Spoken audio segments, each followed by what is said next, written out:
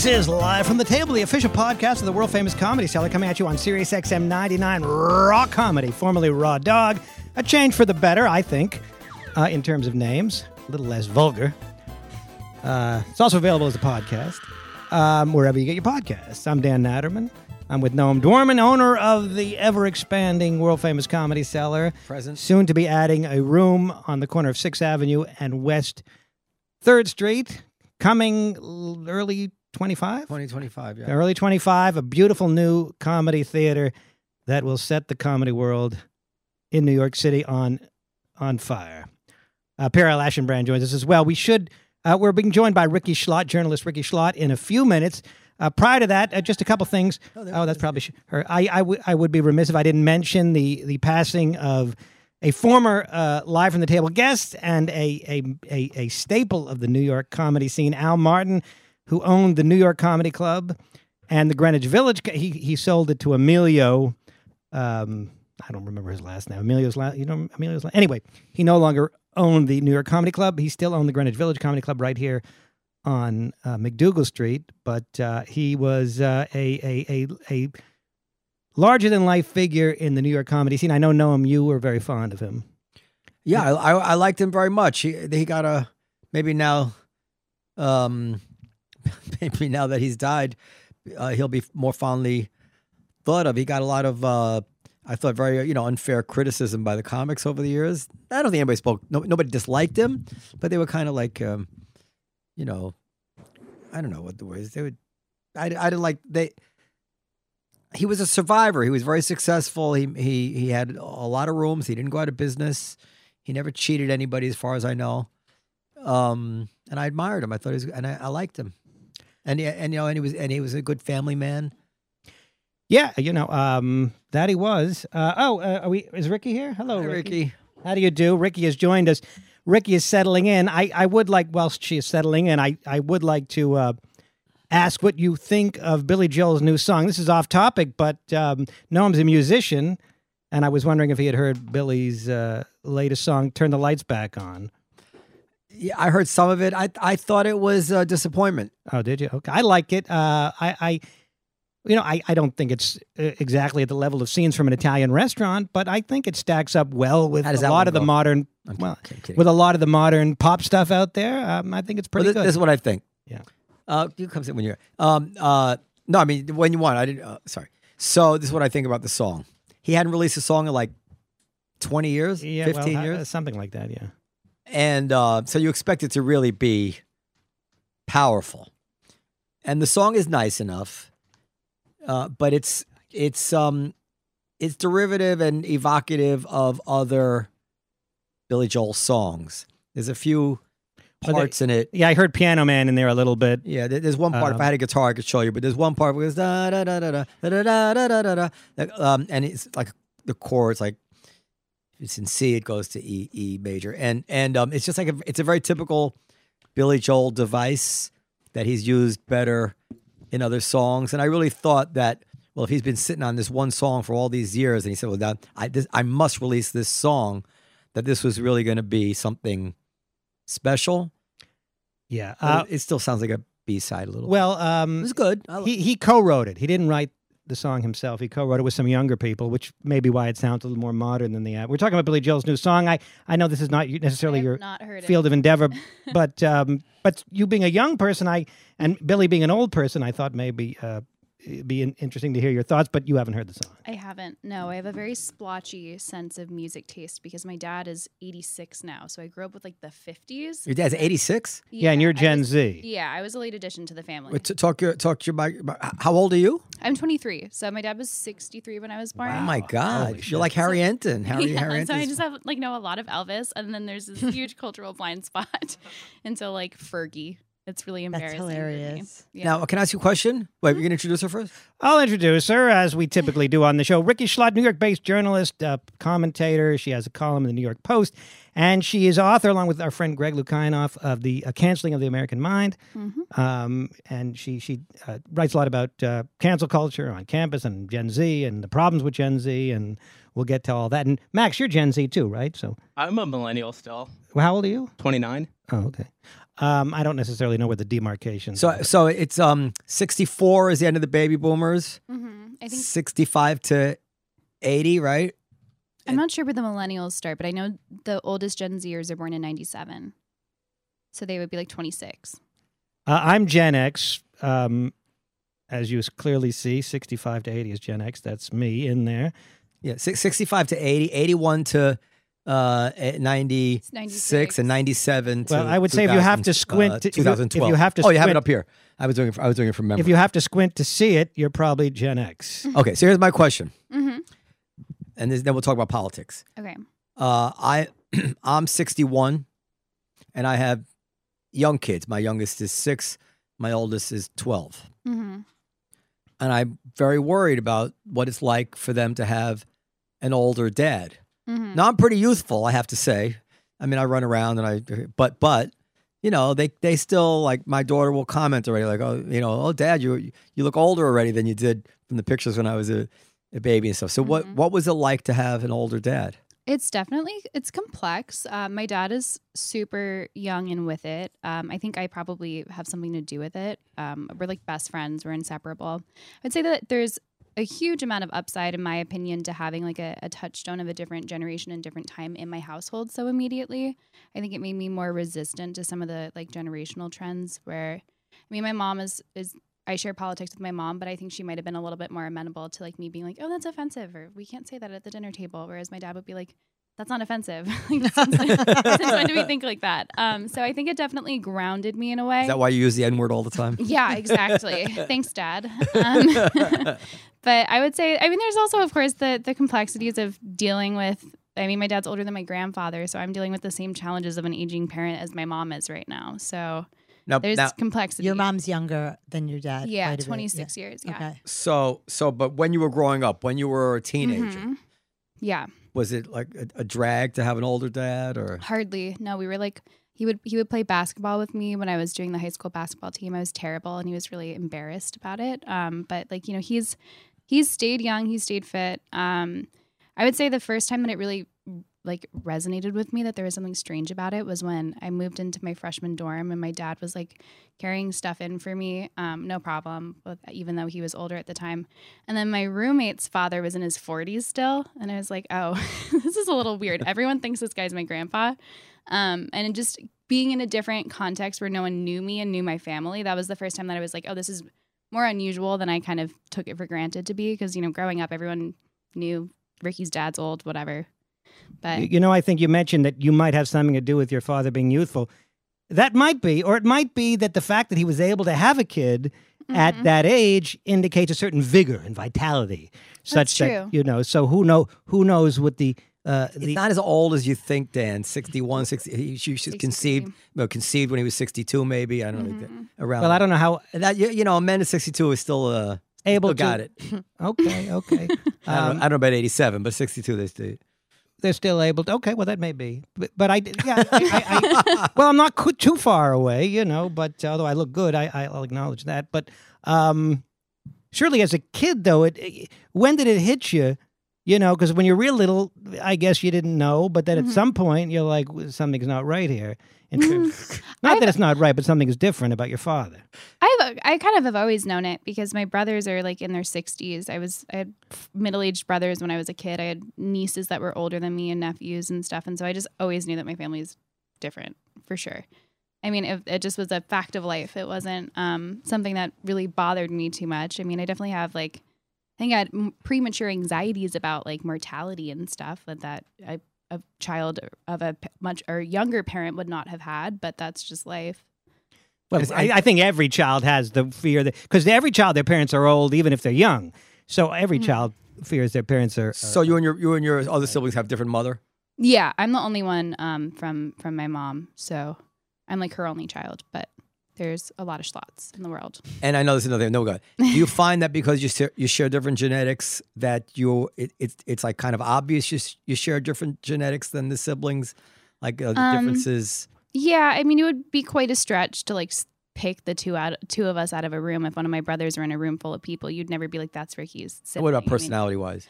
I think I see how they're like my father in some ways, but Yeah, I mean, my brothers and I get along very well, but being like Gen X men and a Gen Z woman, it feels more like an uncle, probably. Mm-hmm. I would guess is probably the closest approximate, but not a ton of like glaring similarities between us, to be honest. So we have a 29-year-old son who is my stepson.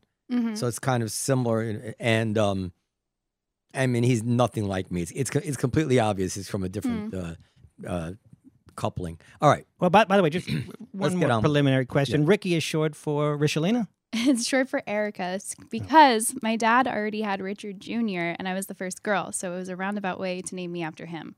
It's so cute. Rikki short for I think not Richard. I think Ricky's a great name for a girl. I think of Rikki Lake is my only association with the female Rikki. Rickies. Don't lose that number as well. Rikki That's lose a right. number, yeah. There's a number. That's because you have an older father. You know that song. I like those names, like Rikki. We were going to have another kid, turned out to be a boy, but I wanted to name her Josie because she likes cool. cute. Like, hey, Oh, there's Josie. also there's invite Josie, another Steely Dan. There's song. another. Yeah. Oh no, I'm thinking of the song by the Outfield. Josie's on a vacation. No, Steely Dan when Josie comes home. I don't know So that one. good. Anyway, okay. You know that song. I don't know it. Enough preliminary shit. We're here with Rikki Schlott, Gen Zer, that is fighting the good fight against wokeism.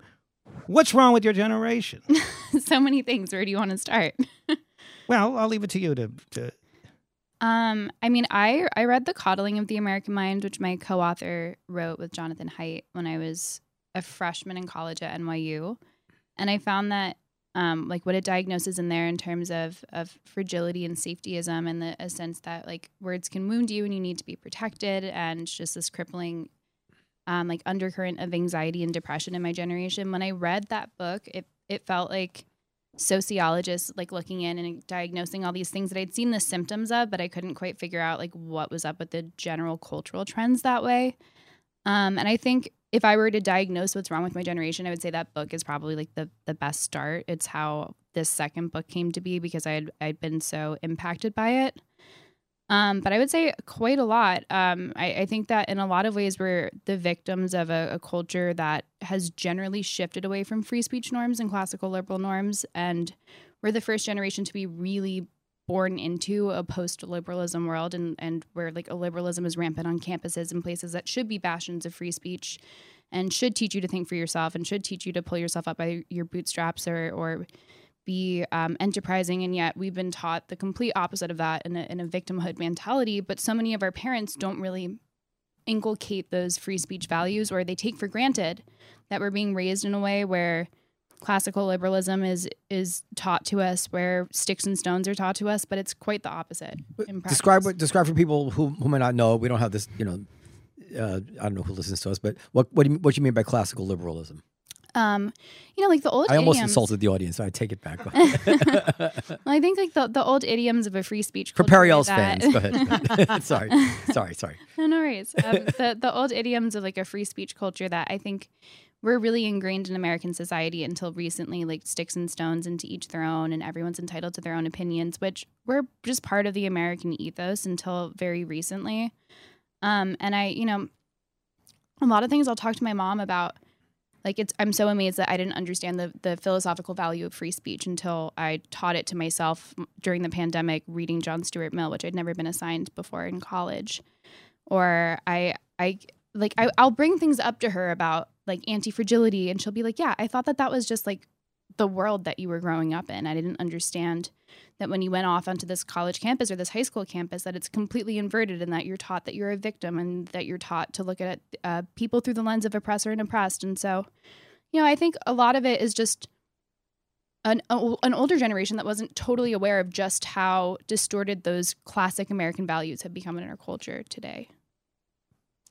We actually had Jonathan here a couple of weeks ago. He was talking about the impact of social media on your generation, I guess, and even younger. Younger. But Generation Alpha? Is that what it's called? Generation Alpha? Yeah, Gen Alpha.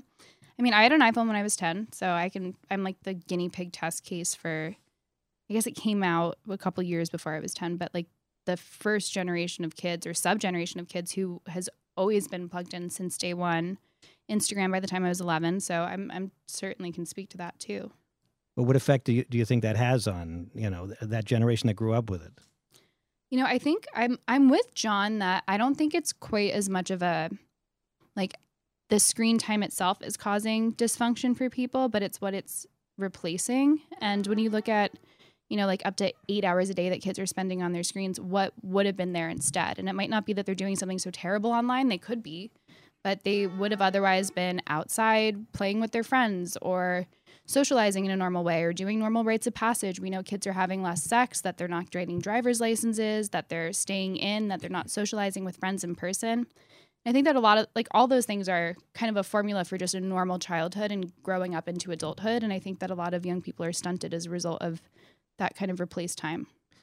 Well, regarding less sex, it'd be hard to have less than I did as a teenager, but I would think that I would think that social media is very helpful. It would have been a godsend to a guy like me who is just a lot better. And I have a joke about that, about sending a text and being a lot more confident than I would have ever been in person or with Instagram and Bumble and Tinder. This is a godsend to the shy people that can flourish whilst behind a screen and be more. Yeah, but haven't you ever heard of rejection therapy and stuff, and how actually you have to get yourself out there to be able to comport yourself normally in social situations? Imagine if you'd had, for as long as you've been dating, you had something to fall back on where you don't actually have to build up the guts to go approach a woman at a bar, and you have to do a texting back and forth. And yeah, but I still haven't developed that skill. Well, because you'd be even worse if you were a Zoomer. As a comedian, also because I'm on stage, and I let them come to me even before Bumble and Tinder and this stuff. I would let them come to me after a show. Now, not that they all came to me after a show, but if they happened to come, then I would be. I still am not confident. I still can't. Just approach anybody that hasn't. I saw the statistic recently that it was something 56%. I'm fudging the numbers, but it was a little more than half of men under the age of 30, 18 to 30, had never approached a woman in person, which doesn't surprise me at all. But I also don't think that that's healthy for a culture or entrusting dating apps with algorithms and all of their complexities to matchmake for an entire generation. I don't think is a good thing. Are you allowed to still approach a woman in person? No. You're not allowed to. It's it Not never without happens. asking consent. No, you can approach her. At some point, if she says no, maybe you try one more time. I mean, at some point it becomes harassment. Hey, would you like to get a cup of coffee? Oh, no, thanks. I'm not really interested. Please. How about tomorrow? Now, at some point, I don't know what that point is. You become like a harasser. Mm-hmm. There's certainly a point, but I think. Are you single? I am. Now, what do you get upset if a man approaches you? No, certainly not. But I have even some of my female friends who share politics with me will be put off by that. It's really stigmatized. I think growing up with dating apps and never having to actually, statistically speaking, it's a better use of your time to be on the crap or swiping through people rather than just taking a gamble that someone that you approach is single. And I think an entire generation just grew up with that crutch, and now it's stigmatized to even do it the other way around, which is crazy. I don't think that's healthy. I do think there's a pendulum swing coming though. I know people who are doing speed dating and want to meet in person, but it's it's totally chilled. Nobody is just walking up to anyone cold unless it's an exceptional circumstance in my I suppose that a guy that was blessed with the ability and the confidence to do that would stand out. For a lot of women, they'd be like, wow, this guy's really, quite possibly. For some women, Yeah, I think my friends fall into two categories where they're always perturbed by anyone approaching them, or they're always saying, I wish that people would approach me. I actually have some female friends who are doing it now themselves, but that's... Well, that's good. Have we somehow backed into a more sexist age than we had prior, where women, we don't come out and say it, but we're protecting women much more than we used to. Nobody's going to say a woman can't approach a man. That's not even on the table. Yeah. Of course a woman can approach a man. Yeah. Of course a woman can try to kiss a man. Mm-hmm. But women, more than any time in my lifetime, there's this assumption that they have to, it's not equal. They have to be protected from all sorts of things. Am I wrong about that? Yeah, I think that I certainly take issue with a lot of third wave feminism, sort of protectionism and stuff. And I do think that there's a weird kind of undercurrent of misogyny in a lot of that as well, as though women can't handle themselves or gracefully handle a rejection if somebody is not someone that they're interested in who approaches them. Or that, I mean, I think that there's tons of excesses in the Me Too movement. I do think that the original iteration of it was necessary, but the pendulum has swung way too far. I think due process has gone out the window, and like a lot of the. Did you say due process? Dun dun dun. No, there's a big issue now, big due process issue going on. Yeah. I'm afraid to talk about it Well, yet, but I'm gonna talk about it. all right, do it. No, I'm not. You know what? You have feelings about? I'm so upset about this. You mean somebody that got fired without due process? Yes. Okay, we'll leave it at that. Yeah, I think I But- know but- what you're talking about, and I think it's.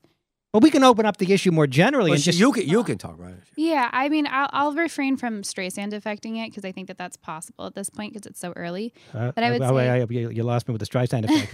there's a term back. You in know the what the day- Streisand effect Wait, is that is. the thing There's where this, everybody like- thinks they remember something, but they don't? No, No. it's like Barbara Streisand. There was some like guy taking photos for some random thing that no one has ever heard of like beach erosion in California, and then Barbara Streisand found out that her estate was like in one of the photos. It was like a large scale photo, and then she tried to like sue him or retaliate or get him to take that photo back. And then that photo was like the cover of every freaking tabloid ever because she Okay. didn't want anyone to see it. And so now everyone knows about this photo that no one would ever have known about before. I would just say to any Jewish celebrity that might be listening, would you stop suing and making us look bad? Why'd but- you laugh? Okay. And Schlott sounds like a Jewish name, but she's not. So Is it the two crosses? It's anyway? I guess it's German, I suppose. It is German. I thought you were afraid of vampires. So I don't want to like call attention to this. well, actually, specifics so of it, let's Well, we can talk about the issue more generally. one second. So let's pause at the Streisand effect because one of Okay. the things that I'm grappling with on this issue is Yeah. I'll say what it is because that Oh, you're was fine. suspended at the Atlantic is that in the nervousness about amplifying it, no one's standing up for him.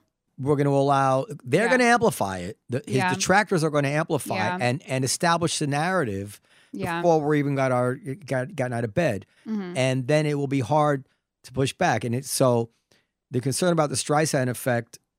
It has to start with the assumption that, well, if I don't say anything about this, is just going to disappear, and I don't think it's going to.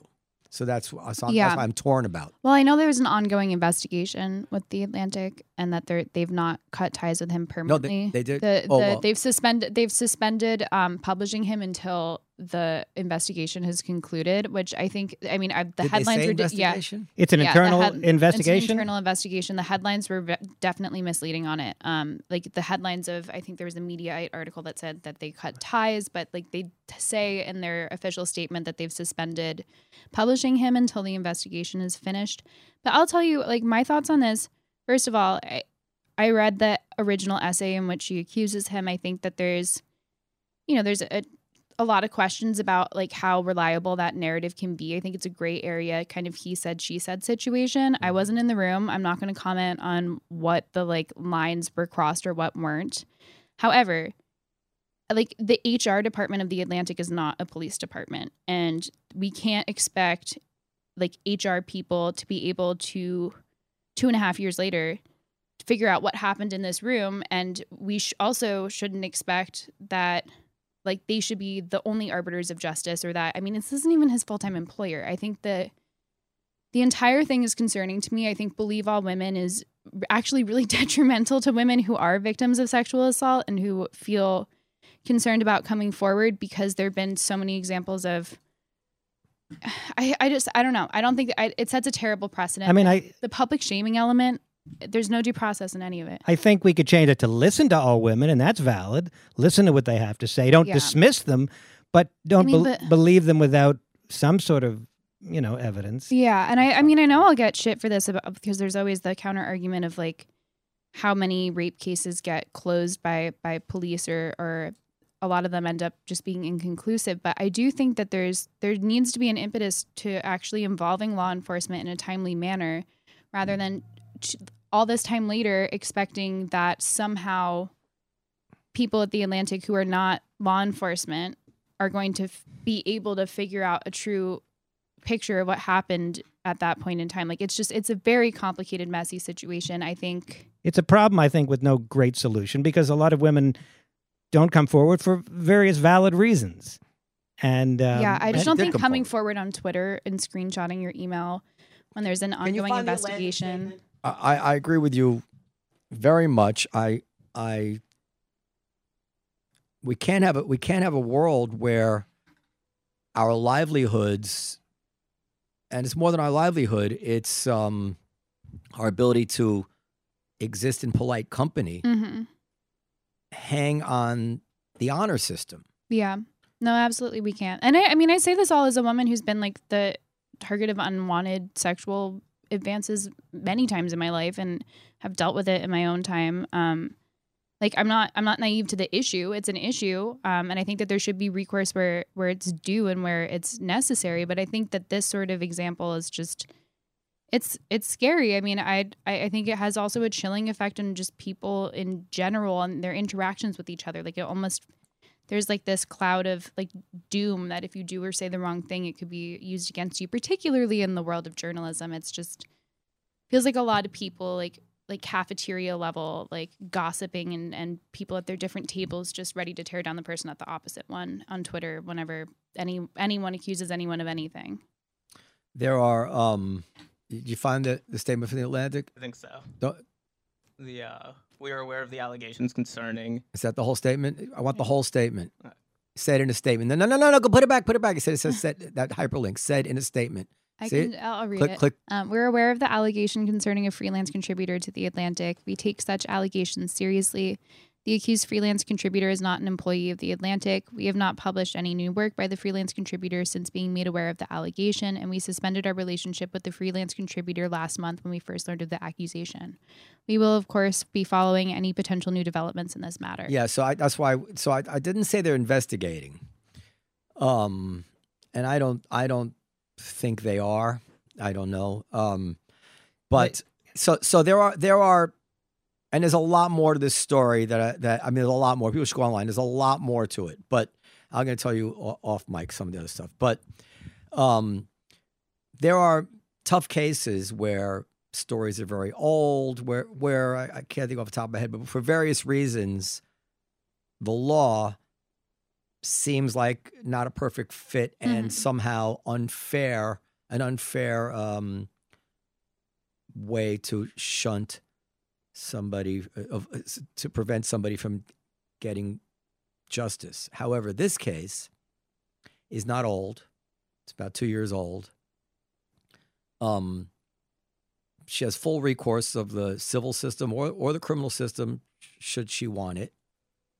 She doesn't appear to be shy about speaking about it because she's written thousands of words about it and done then 2 or 3. A month later, followed up when that didn't catch on. Yeah, that's and right. then named him. Yeah, no, And I think there's definitely a public shaming element, and I think there was a deliberate attempt to bring the Atlantic in a way that wasn't necessarily proper or fair by screenshotting an email that she sent to their editor-in-chief and named him and his full name and stuff. And like, and it points the finger and it like, is it about justice or is it about public shaming? And what even is justice in that circumstance? I'm not sure, but it doesn't feel like it really, so let me be very clear.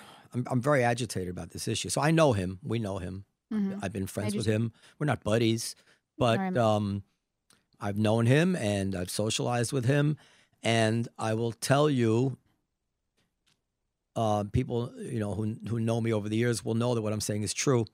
It really has almost nothing to do with my feelings about this case. I've been almost equally upset about other cases of people I'd never met.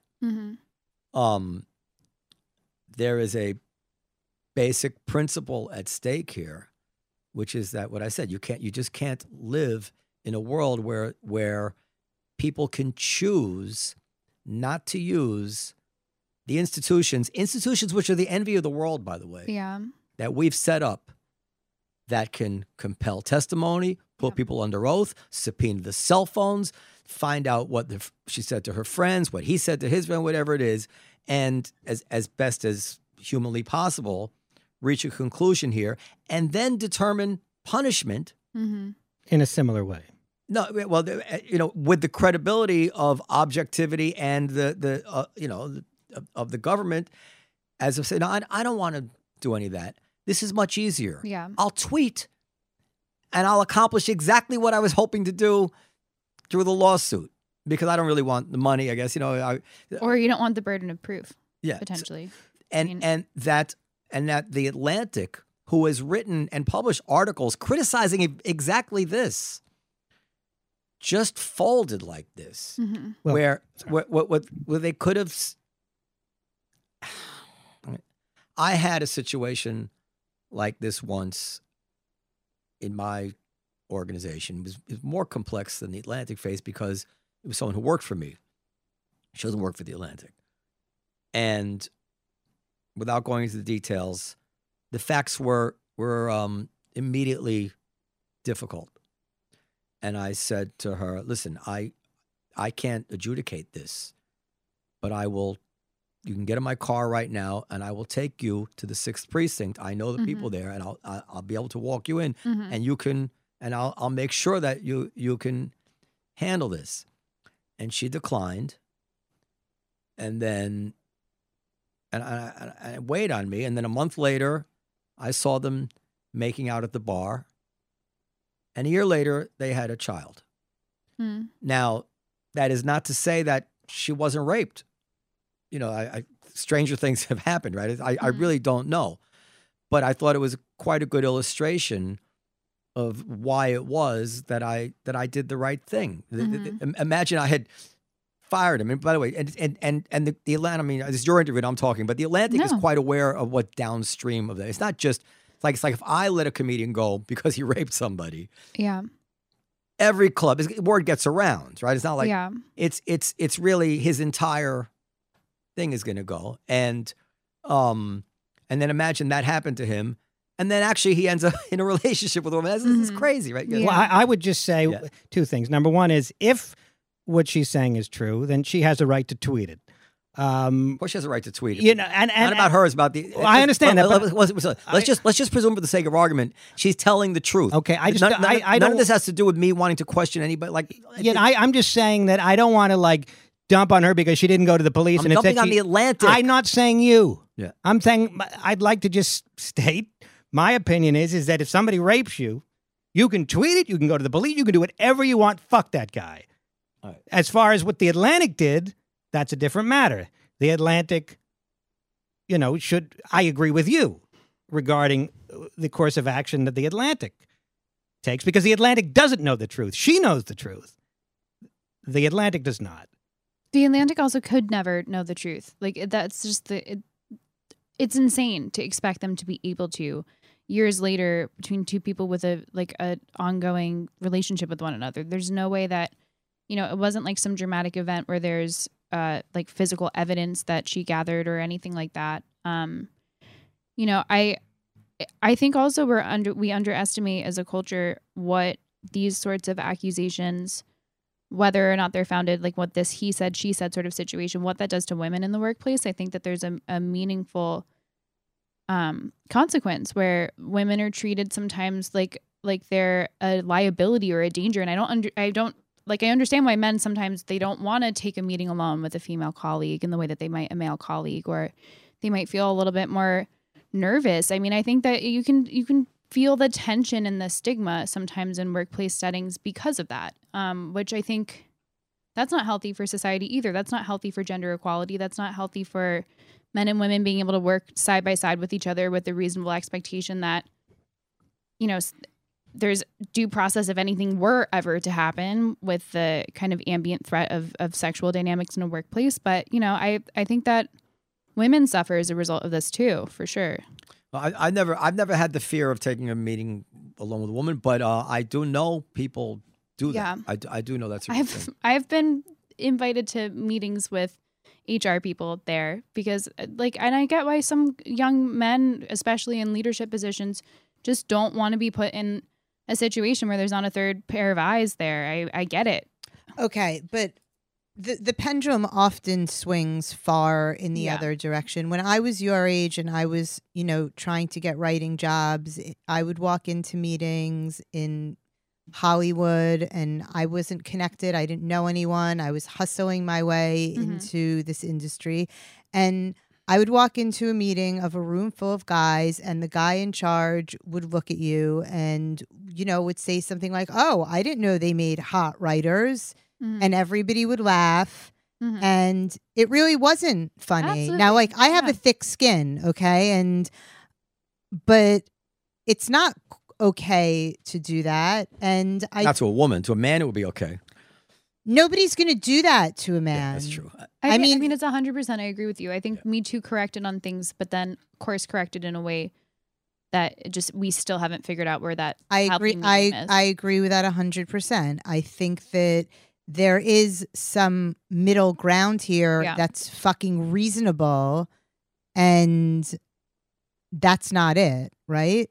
Yeah, totally. I mean, my first job in the media was with Megyn Kelly, who was like the OG Me Too person, and I totally respect that. I think that there was stuff going on in the workplace that I'll never, or hopefully never, have to encounter, just by the coincidence that I wasn't working like pre-2017. Yeah. So, yeah, I mean, 100%. We're glad for that, right? Yeah. Like, Although I think I'm just super not glad with the overcorrection, or the fact that not even the original overcorrection, but the fact that we're now like, this has been going on for years. Cancel culture has been a thing for years. I feel like we were at a cultural point where maybe we were starting to realize that due process was necessary because everyone was getting torn down right, left, and everywhere.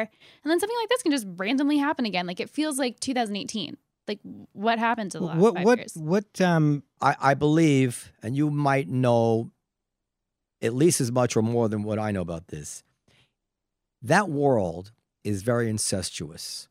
Mm-hmm. These are all friends of friends, and they know Mhm. each other. And this decision that they're making is really not is not an objective decision. It's really because there's also it's a personally pressured decision by this person who knows that one, and this person Mhm. said, "Well, she's telling the truth, whatever." And it's the most cowardly. It's just the most, and exactly what you said is right. It's things were seeming to get a little bit in order. People were Yeah. seeming to get some perspective on the excesses and the benefits of what we've been through, and kind of shedding some of Yeah. the excesses The and Aziz Ansari sort of stuff that we thought was in the past. and arriving at a sensible, positive outcome. And this is just huge setback. It's like you have a scab, it's almost, and then you just pick it off. Yeah. It's got Yeah. so upsetting. Sorry, Dan. Oh yeah. So I mean, by the way, this issue keeps coming up, every however long, every couple of years or whatever, or even more frequently. It happened with Shane Gillis. He had, SNL was pressured. Probably they didn't really feel outraged, I don't think, about what Shane Gillis said, but they fired him because they felt pressure. And Louis, Netflix felt pressured. They let him go. And so the question keeps coming up: to what extent should a business, cut ties with somebody, not because they're morally outraged, but because they have stockholders, they have their own bottom line to worry about, they have, they're making a business decision. And Noam, we've discussed this, like, who would you let on stage if you knew that, rightly or wrongly, the audience would be outraged? Well, two things. First of all, it's there may be overlap, but it's not good to conflate situations where we know what happened with situations where we don't know what happened. In some of the examples you gave, we knew the facts, and how should the business react knowing the facts. And this is another case where nobody knows the facts, and they're just going to allow not anonymous, but a very undetailed, fuzzy accusation to decide. Well, it's a long, detailed article, but the content, there's not many even the details in the content article. in the article, I think it's so like gray area, he said, she said stuff, that it's impossible even with this like thousands of words long essay to understand fully what happened. Yeah, I wouldn't call the article detailed as to the facts at all. Yeah, It's detailed about her feelings and about political statements and the blah, blah, blah. aftermath. Yeah, But we don't even know the most basic facts. Like the first questions that would pop into your mind when I told you a story, you could not find them in the article. The same that we would all have. But So yeah, sorry. So my feeling is that there are some tough cases, but my feeling was all along, and this was contrary to the advice that I got at the time when Louis came back, but it proved to be true, that if you have a strong, principled argument to make as to why what you're doing is the right thing to do, people will back down. And by the way, as you said, most of them don't even care to begin with. There's a huge, like I always used to joke, pay no attention to that man behind the curtain. Like Twitter really is like the Wizard of Oz. There's these, 50, 100,000 people on Twitter that make you feel like the whole world is coming down on you. And actually the lines around the corner for the Comedy Cellar were never affected even a little bit. So the first thing is don't jump to the conclusion that it's going to hurt your business. It probably won't. Yeah. And second of all, as a leader, you do have the ability to persuade people. Like when you, in this case that we're talking about now, if the Atlantic had written a paragraph, not a paragraph, but like one of these open letters about it or just an essay explaining it, they have very, very powerful arguments they could make. By the way, drawing on the arguments that have already been made in the Atlantic, because the Atlantic has published articles skewering all these notions. They published some pretty good anti-cancel culture, Me Too, not skeptical, whatever the right adjective, but definitely they publish articles defending this rush to judgment for certain men who have been accused and whatever it is, and they could certainly just point to their own things, and then if it got too hot, they could back down.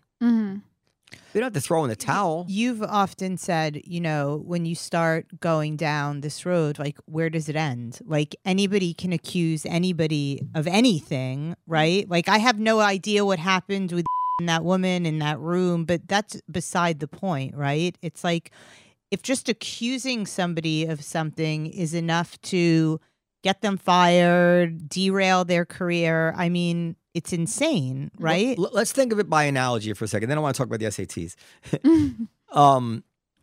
Your livelihood is money. And then, of course, you could put a price on maybe it's a higher price, as I said before, on your ability to exist in the polite company of your people, of your milieu. Yeah. Now, your bank account is money too.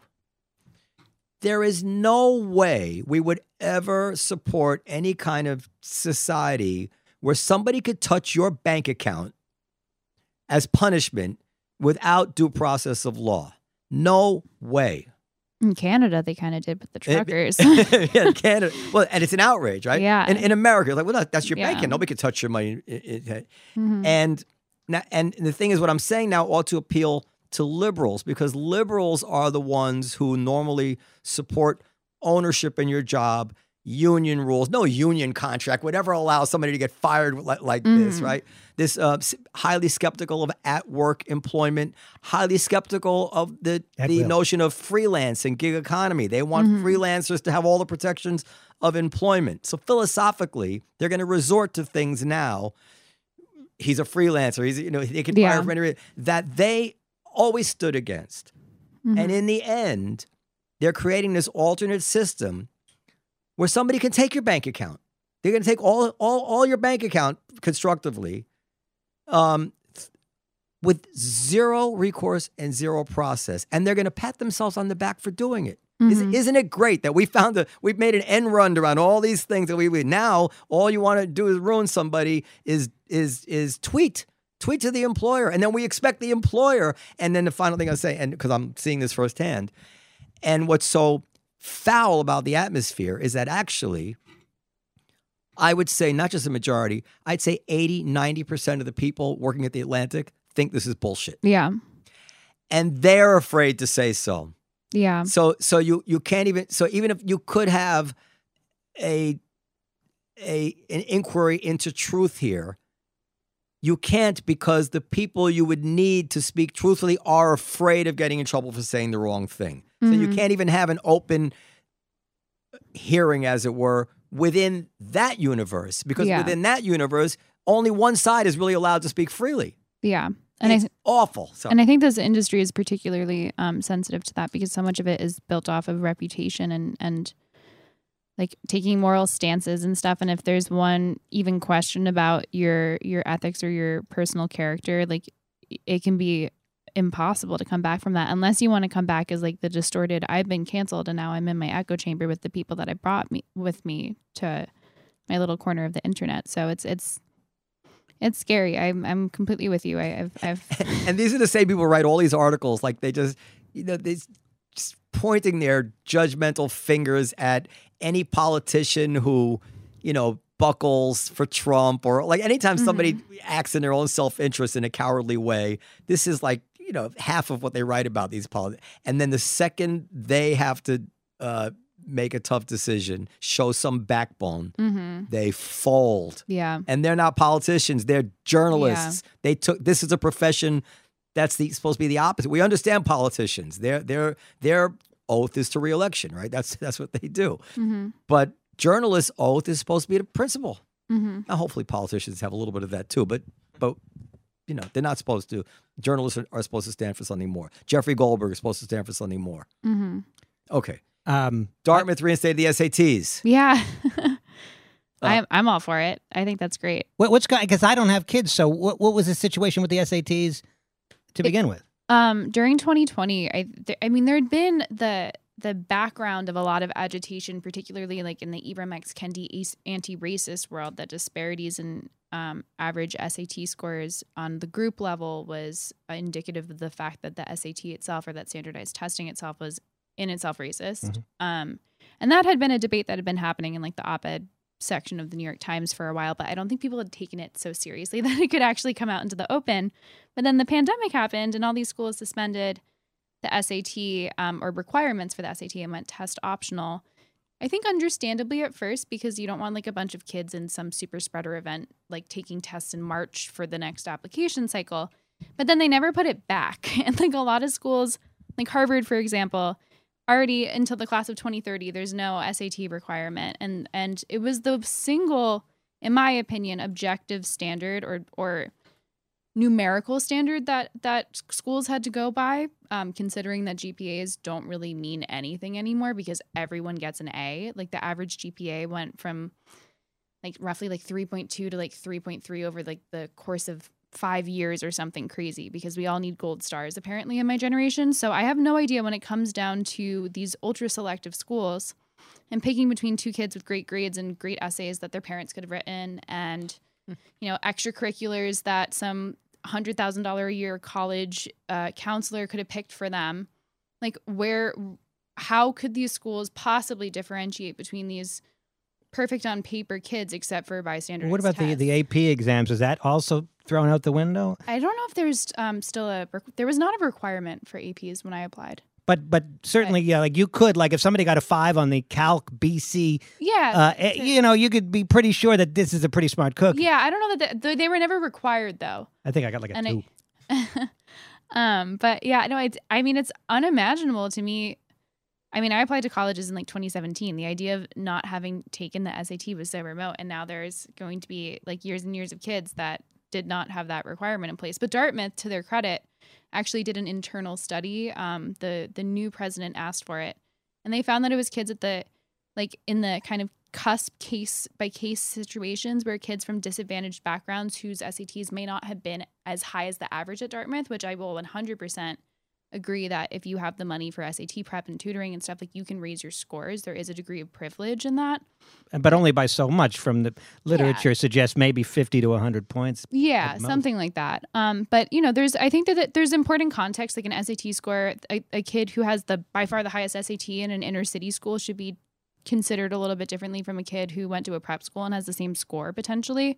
And the Dartmouth study found that it was precisely those kids who weren't sure, their SAT score was a little lower than average, so they decided to withhold it, and then they got rejected because the admissions counselors couldn't see that whole holistic vision of them. So it was the people that it was meant to help that it was hurting most, and yet most schools are still going forth with this test optional policy. So, I mean, I agree with you 1,000%. So I think the schools want, especially after this recent Supreme Court decision, the schools want to be basically unfettered in their ability to import into their class whatever they want, and have it to be so fuzzy that nobody can prove that they did anything that they weren't supposed to.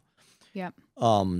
It seems to me so obvious, almost to be laughable to not understand this, that standardized tests are the only fair, well, I have one more thing to say about that, but are the only fair apples to apples comparison that you can do among people, because exactly as you say, grades don't mean anything. And of course, some neighborhoods will be smarter than other neighborhoods, actually smarter. And even if the grades were strictly on a curve in each neighborhood, you still don't have apples to apples, because the C in one neighborhood, like I know people went to private schools, competitive private schools. A C plus in those private schools were different than a C plus in my public school, right? And some combination of standardized tests, and I understand this would be have a margin of error, but some measure of compensating for the socioeconomic background profile of that student, such that we know that based on this life experience, as opposed to the rich private school kid, it's probably not fair. So we will have some, multiple to add to it. Yeah. As you say, every kid, their parents do their essays. Yeah. Every recommendation, their parents' friends write the recommendations. The grades are meaningless. So like what?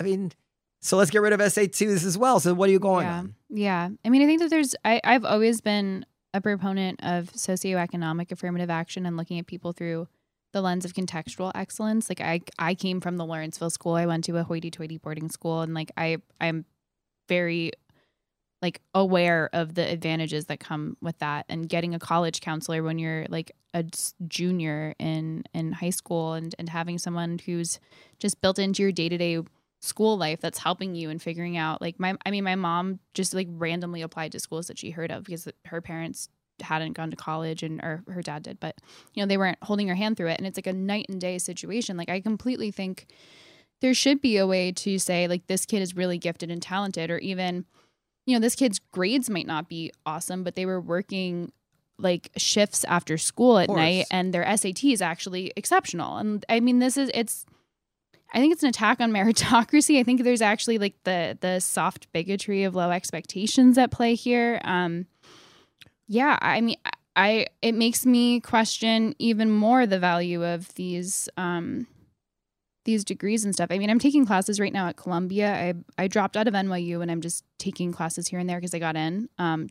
I'd like to take John McWhorter's class, and I don't plan to finish my degree in the end. But like, I don't really know what it means that I got in there, because I mean, I applied with my SAT scores. I was happy with them, but it was optional. And like, who else is in my class, and how do they even know who these kids are, where they came from? But you already have accomplishments to. Yeah, I think the whole educational industrial complex, if you will, is due to collapse anyway. I think I see the future as more people like Rikki not even finishing school, learning what they need to learn. I think there's going to be less emphasis going forward on that degree, more emphasis on what do you know, what can you do. We see a lot of people in computer science that don't even finish their I mean, Elon Musk, well, he finished Penn, but he didn't finish grad school. But I think race is obviously our most difficult, intractable issue in this country. No comments on that? Okay. Yeah. If the country were all one race, then it would be a relatively simple matter to agree on a fair way to figure out, but different, economic. Oh, then I feel like we would splinter out into whatever different little nuances we would pick for ourselves. I feel like it's human nature to be tribal, though. No, but I would say we're going to have standardized tests, and we're going to help. We're going to take into account that you came from these poor neighborhoods, you get these rich neighborhoods, and then we would not worry about the final mix, because it's But we're very, very, very afraid of the racial disparities, and by the way, it's a terrible look. I don't discount it. And what I've always said, and I think I'm right about this, is that what this country needs to do, and it will solve all our problems, is to focus on grammar school children being up to grade level from kindergarten through the 6th grade. Yeah, and I think if we did that, all the other problems would disappear. And if we don't do that, it's ridiculous to think you're going to fix it when they're applying to college. You can't. If you're not on grade level by 6th grade, you are not going to catch up at Columbia. What if what you're suggesting doesn't solve the disparities? Oh, well, I mean, disparities don't have to disappear. Do you know Rob Henderson? No. He's he coined this term luxury beliefs, which is like he uses it to describe the sort of beliefs that you need to be from a point of privilege to hold them. Like, for example, like defund the police, but I live in a doorman building in the Upper East Side type people who are actively holding views that are counterproductive for the very people they're trying to protect. But that's an aside. He has a memoir that I think it comes out later this month that's about him growing up in foster care and the like fundamental kind of childhood changes that he would like to see in the system that would help people ultimately, which sounds very much like what you're saying. So you might enjoy it. Yeah, I'll check it out. I mean, if I were to tell you, we said this before, that in the 6th grade, these 10 kids had, were reading at, high school level, and these other 10 kids were reading at 1st grade level. And that, by the way, this is not, or 3rd grade, this is not exaggeration because that's actually what you have there. And I say, what do you predict about how many doctors are going to be from this class? I mean, it's obvious that we all know if you think back to your friends when you were young and you knew who the kids were doing, and you see what has become of them as adults, it's almost always completely predictable. Yeah, that the smart kids are all, and then the kids who, I don't want to say they weren't smart, but the kids who were not attending to their schoolwork, and maybe less intelligent, amounted to very little, right? Yeah, I think there's a disproportionate emphasis put on like college matriculation rates and graduation rates that is not really put upon kids at younger ages for sure. And can I retract amounted to very little, because that's actually sounds snobby and it doesn't actually reflect the way I think. It amounts to little in terms of the statistics that people are concerned about. Yeah. The ultimate outcomes. Yeah. Yeah. Like I don't look down on them in some way. I'm not saying that, no, that's little. I'm saying that we're worried about these disparities. Yeah, absolutely. Yeah. By the way, before you came, Rikki, Noam said to me, "Well, do you have things to ask Rikki about?" Implying that we'd be short of subject matter. But as is typically the case, Noam was more than. No, I said it because he's a huge fan of yours, and I must be like, is Perry falling asleep? You look like Bill Clinton at a speech. Bill Clinton is a freelance contributor to The Atlantic, in good standing. Dan, there's like 10, 15, 20 emails. Rikki Schlott. Was Rikki Schlott? So I say, well, you must. Well, yeah. Well, I've also met her in person.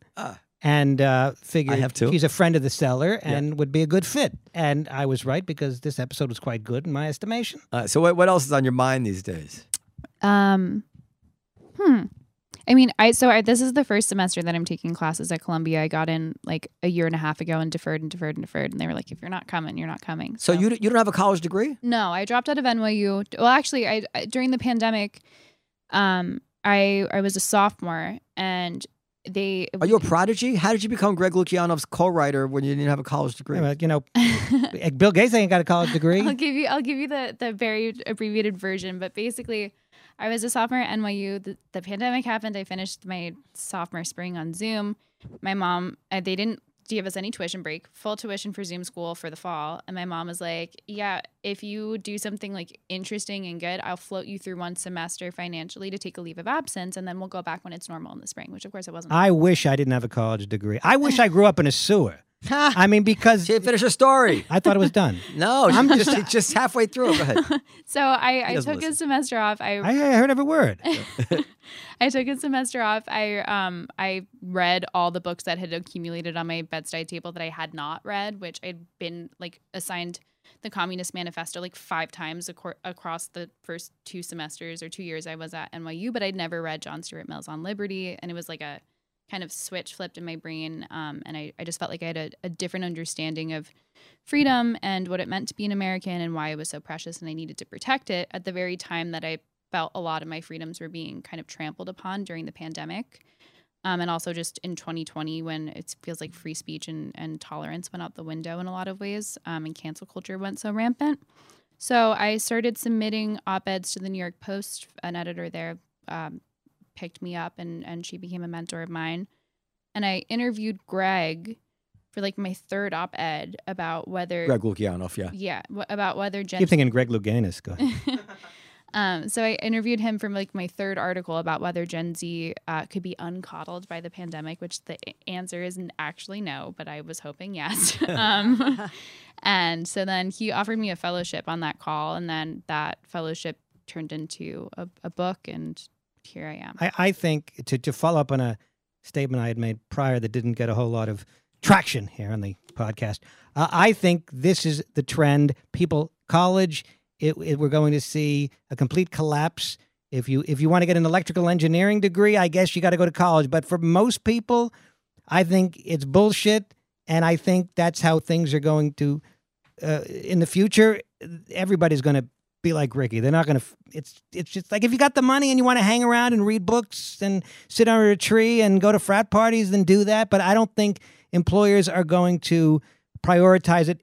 I predict in 20 years it's going to be completely different. Yeah, I mean, I think there's certainly a value to a classical liberal education, which I just don't think is what's on offer at schools right now. I mean, I don't want to like denigrate the institution entirely, but in its current form, I think it completely is deserving of that. But to your point, and I found an editor at the Post, Margie Conklin, who like took me under her wing and taught me reporting by doing reporting. And then I've decided I'm just going to take this one class, kind of have my little victory lap on an Ivy League campus, and then be an Ivy League dropout. But and it gives you more street cred. Now you're like, it's a cool thing, I think, to not finish. No, it's true. And I went. I've been there for. I take one class a week. I think this is like my third one. The second one, I couldn't get onto campus without going through an NYPD checkpoint because the protests were getting so out of control. And I'm like, what is like this? It got worse since I left college campuses. But to your point, the other day I tried to go study in the School of Journalism library because I thought that'd be cool. And my ID bounced because I'm technically an undergrad plebe and I'm not worthy of being in the journalism department where people are learning to do the job that I'm doing, which I think like there's totally a case to be made for apprenticeships and learning by doing, and employers being open-minded to the potential that a kid who maybe went down their own path or took a gap year in part-time school. I think there's so many different routes to success that we're finally opening our eyes to, but it took such a shock to the system of like higher education just totally like self-detonating. And who decided? Like somebody somewhere at some point decided a bachelor's degree means 4 years and this many. But somebody decided that. There's nothing written in stone from Mount Sinai that says that 4 years and X number of credits is a valid education, and 2 credits less, and you don't have the degree. I mean, who gives a shit? How about can you do the job? Yeah. How about that? Yeah, I mean, my dad's generation, he doesn't have a degree. That wasn't like a huge thing. It went from being like a luxury or a privilege or like a plus on your resume to being like a de facto requirement to even participate in polite society. I think it's interesting to see how people like I definitely don't want to be the kid who comes from like the Lawrenceville School and had a great education who's like no one needs to go to college. I think there's huge benefits and the class mobility that it in some cases can provide is completely worth it. And there are fundamental lessons that I was fortunate to have learned at an earlier age just being at one of those types of schools. But I also like I do feel that it's important to like put myself out there as someone who did take a different path and say that that's possible. I'm a huge advocate for gap years. I think I accidentally took one during the pandemic, and giving kids more time to decide what path they want to take and evaluate whether a degree is necessary for it or what this like gender studies degree actually means in the job market is probably a plus. But I do think that and take a class in gender studies. So I have a theory about all this. I have a theory on everything. Yeah, go ahead. Shut up, Max. Max didn't say. Did Max say anything? He lagged. Okay. My theory is that college, first of all, it used to be very challenging. It was mostly required courses. You had to read Shakespeare, and it was for the smartest people. And so, and it's funny, I was reading Leon Wieseltier interview today because I'm researching his stuff, and he talked about going to college and this professor enthralled him and this professor just opened his eye, and I'm like, I never had an experience like that. I never took a class. I just trying to figure out how to get through it, So there are people out there who are awakened by education. They're smart usually, and college was for them. So then college, and these people are very able and they do great things. And then people began to think, oh, because they went to college, that gave them the skills to do that. But this college never had anything to do with them having these skills. They were drawn to college because they were these type of people. And said, well, if it works for them, let's give it to everybody. So they start, but actually that's a little bit too challenging. Not everybody could take Shakespeare. But so then they give it to everybody, and then they dumb down all the courses, and it became meaningless. And now and I know as an employer, I deal with people who are college educated. They can't even write paragraphs. It is now meaningless. Yeah. And now people will begin to rethink the whole thing. But like so many things, my father didn't even graduate high school, but he was brilliant.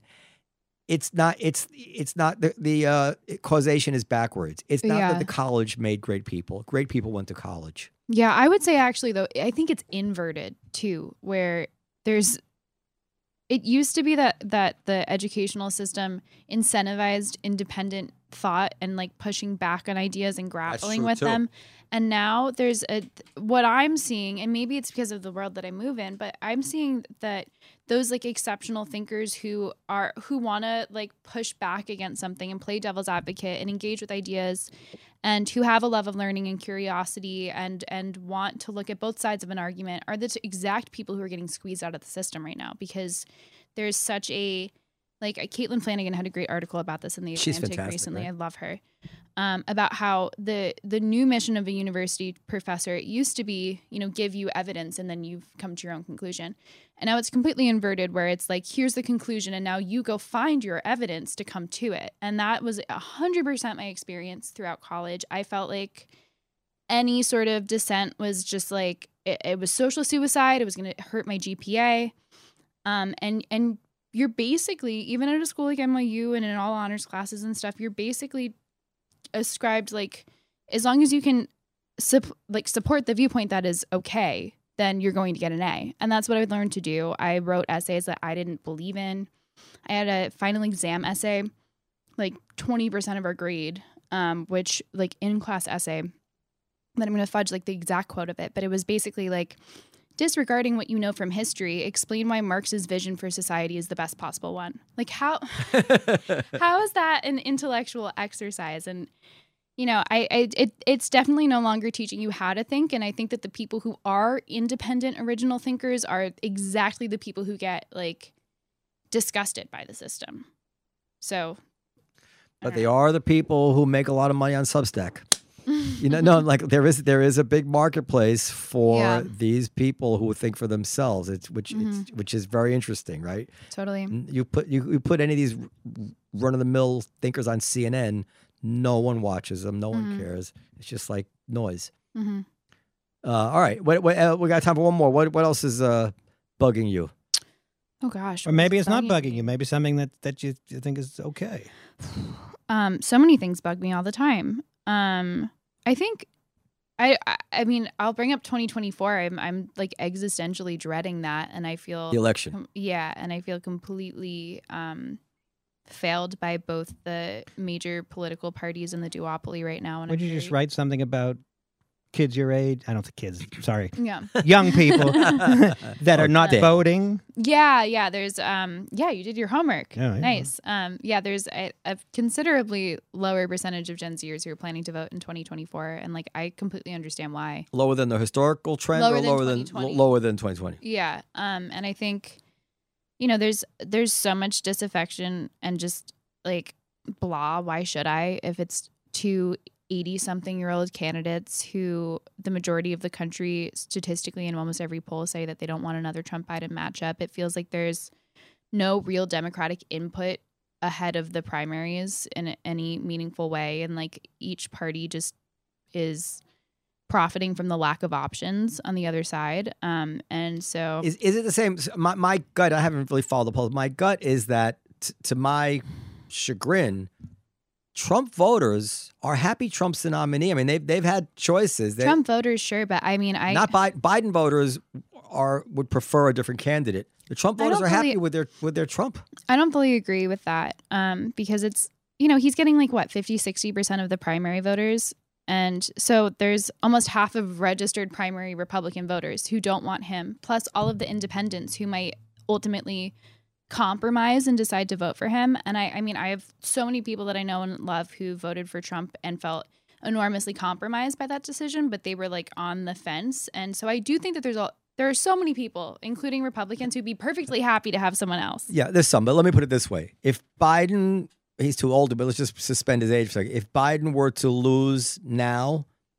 in 2024, in 2028, he's not even going to show up on the radar in terms of being able to run for president again. He will have zero support. He will be done. Yeah. Trump, he vanquished has DeSantis, Haley. I mean, real candidates, Anyway. Yeah, I mean, so it's like a third of the country who's a registered Republican, roughly. Yeah. And it's about half of them who are voting for Trump in the primary. So it is still, it's the fringes who get to make these decisions for the rest of the country. What do you think about Noam? Wait, I want to say something about Biden. So I've been very slow to accuse him of being senile or a dementia. I've been saying for years now that he just seems like an old man. Like I have old people in my family I remember my grandparents, they were never senile, but they would forget where they put the keys. They would forget names. I would not want my dad to be president right now. But he's not senile. No, but you know. So yesterday there were two things that went up. One is that he confused Macron he said Mitterrand instead of Macron. Yeah. Like, well, all right. Mitterrand was president of France for a long time, and they're both M's, and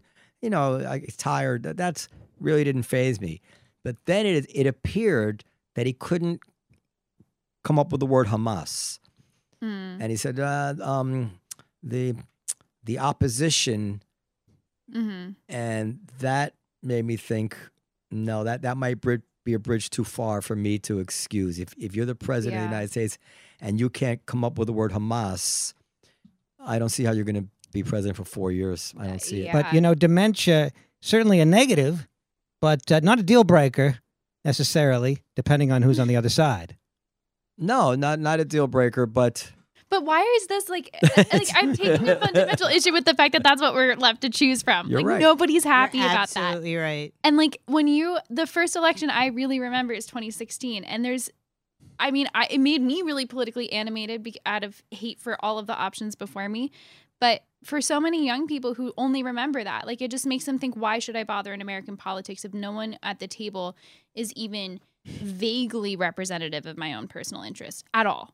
Well, Noam takes the point of view that because New York always goes Democratic anyway, he can just stay home in Ardsley and not vote.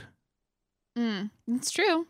Although I don't have to feel bad about my protest vote, which always goes to some like libertarian candidate. Yeah, I don't vote, but I'm being urged to register as a Democrat and vote against Jamal Bowman in the primary. People are telling me I need to do that.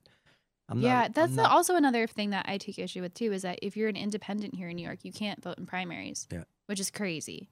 Like, why is almost half of the people who are, I don't know the exact demographics in New York, but like almost half of people identify as an independent, and why should the moderate people be precisely the people who do not have a say in the first go round of an election? Like, they're who you want to be making the decisions. Yeah, well, the primary system is not good. The smoke-filled rooms were much better. I know you don't vote, Noam, but I'm perfectly content to allow you to choose how I vote, since you're better informed than me.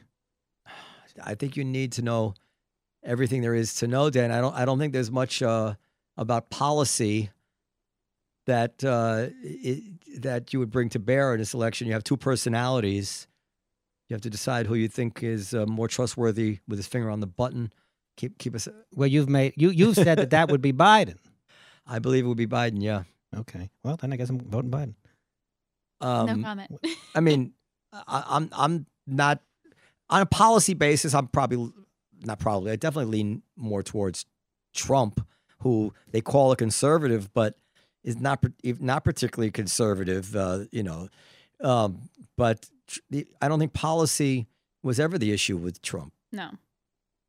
It's him, and he can call Kim Jong-un Rocket Man and get away with that. But I don't know if I'd want that kind of mouthing off in this current world crisis. Yeah, no, and I don't know if he'd have the sense not to do it. I don't know. I agree. On the other hand, there is the argument that he's so bellicose and unpredictable that maybe that would deter bad actors in the world. You can't rule that out, but you can't assume that either. Yeah. I don't know. But it all comes back to what you were saying. It's ridiculous that these are our choices. We shouldn't have to be having this kind of discussion. These are undeterminable issues. It's hardly feels like a democracy in any meaningful way, the way that it's run right now. All right, this too will pass.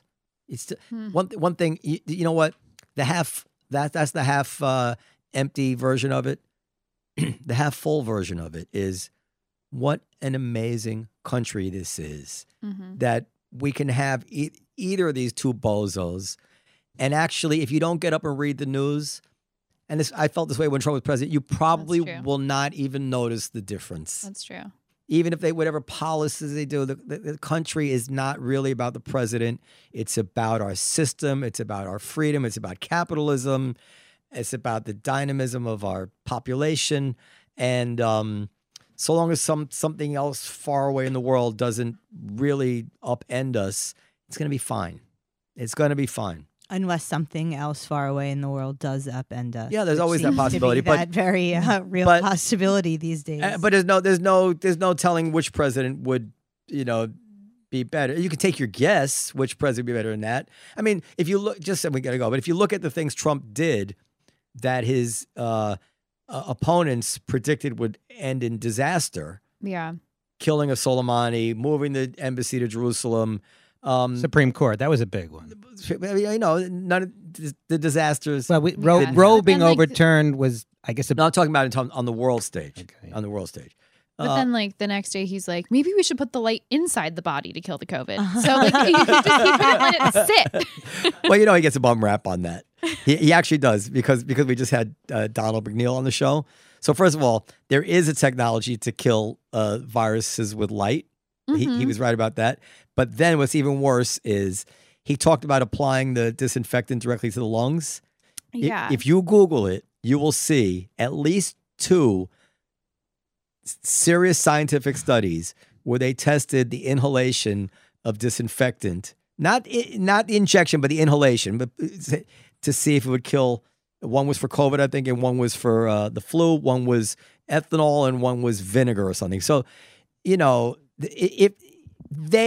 was a dumb thing to say. The president shouldn't be riffing on medical technology, but obviously apparently it went by. It was like a daytime. Nobody's even listening. His opponents turned it into a huge thing, and then they said, "Isn't this the dumbest thing in the world?" It was like What would you? So apropos of everything we've discussed on this show, cancel culture, this sort of thing. Old dads.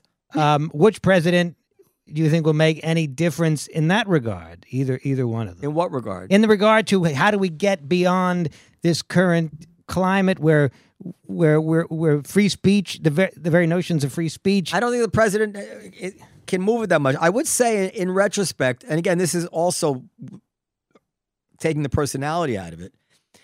Hillary Clinton is a good, moderate, sweet spot, I believe, for what would have made a good president, as was Mitt Romney.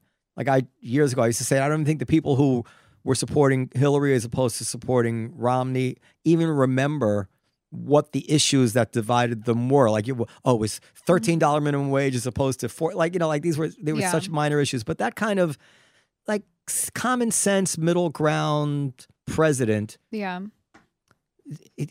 These people who can't even seem to get any support anymore. I don't know. But that, I don't know who listen, these guys are so old. The next generation will take over. I'm very optimistic about America. We're in such better situation than the rest of the world. We can't see it. Population wise, we're better off.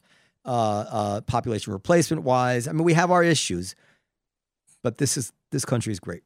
We're going to be fine. I'm very glad to hear that. Me too. What's bad? What's terrible is going to happen? There are terrible things. They shouldn't be giving out life-saving medicine based on race. They shouldn't have been making Asians pretend they were white to get into college. They shouldn't be brainwashing our children to be anti-Semites. Well, yeah, that's right. They shouldn't be brainwashing our children to be anti-Semites. But our country is self-correcting. I hope you're right. I hope so too. It really is. I mean, do you think there's any, put it this way, do you think there's any time in the last 100, 150 years where if you were having this discussion, you wouldn't have had very serious issues that you could have brought up in this discussion to make the case that we have a lot to be worried about as Americans. We're facing terrible headwinds. The world has always had issues. The country's always had issues. Those issues were much worse and much more dangerous than our issues now. Our parents lived through the Cuban Missile Crisis, World War II, Vietnam. Imagine being in Vietnam and all the teenagers are 1 year away, they're going off to die in Vietnam. That's the good old days, right? That's when the country was operating well. Yeah. We're doing great. All right. Thank you, Erica, better known as Rikki Schlott, for joining us. I thought a very instructive discussion. I'm giving myself a pat on the back for Very good. requesting Rikki as a guest. She was overdue. She's Yeah, thanks yeah, for the invite. It was fun. she's a friend of our dear friend Michael Moynihan's, I believe. Camille. I was out with Camille that night, but Oh. I do know Michael too. Okay. Yeah. Anyway. But We I should know have Camille the on the show. fifth column guys. Yeah, they're cool. They're fun. Anyway, her book, The Canceling of the American Mind, and her column in the New York Post. Thank you, Periel. And Maxwell, our magician with the sound. And podcast at comedycellar.com for questions, comments, and suggestions. Bye-bye.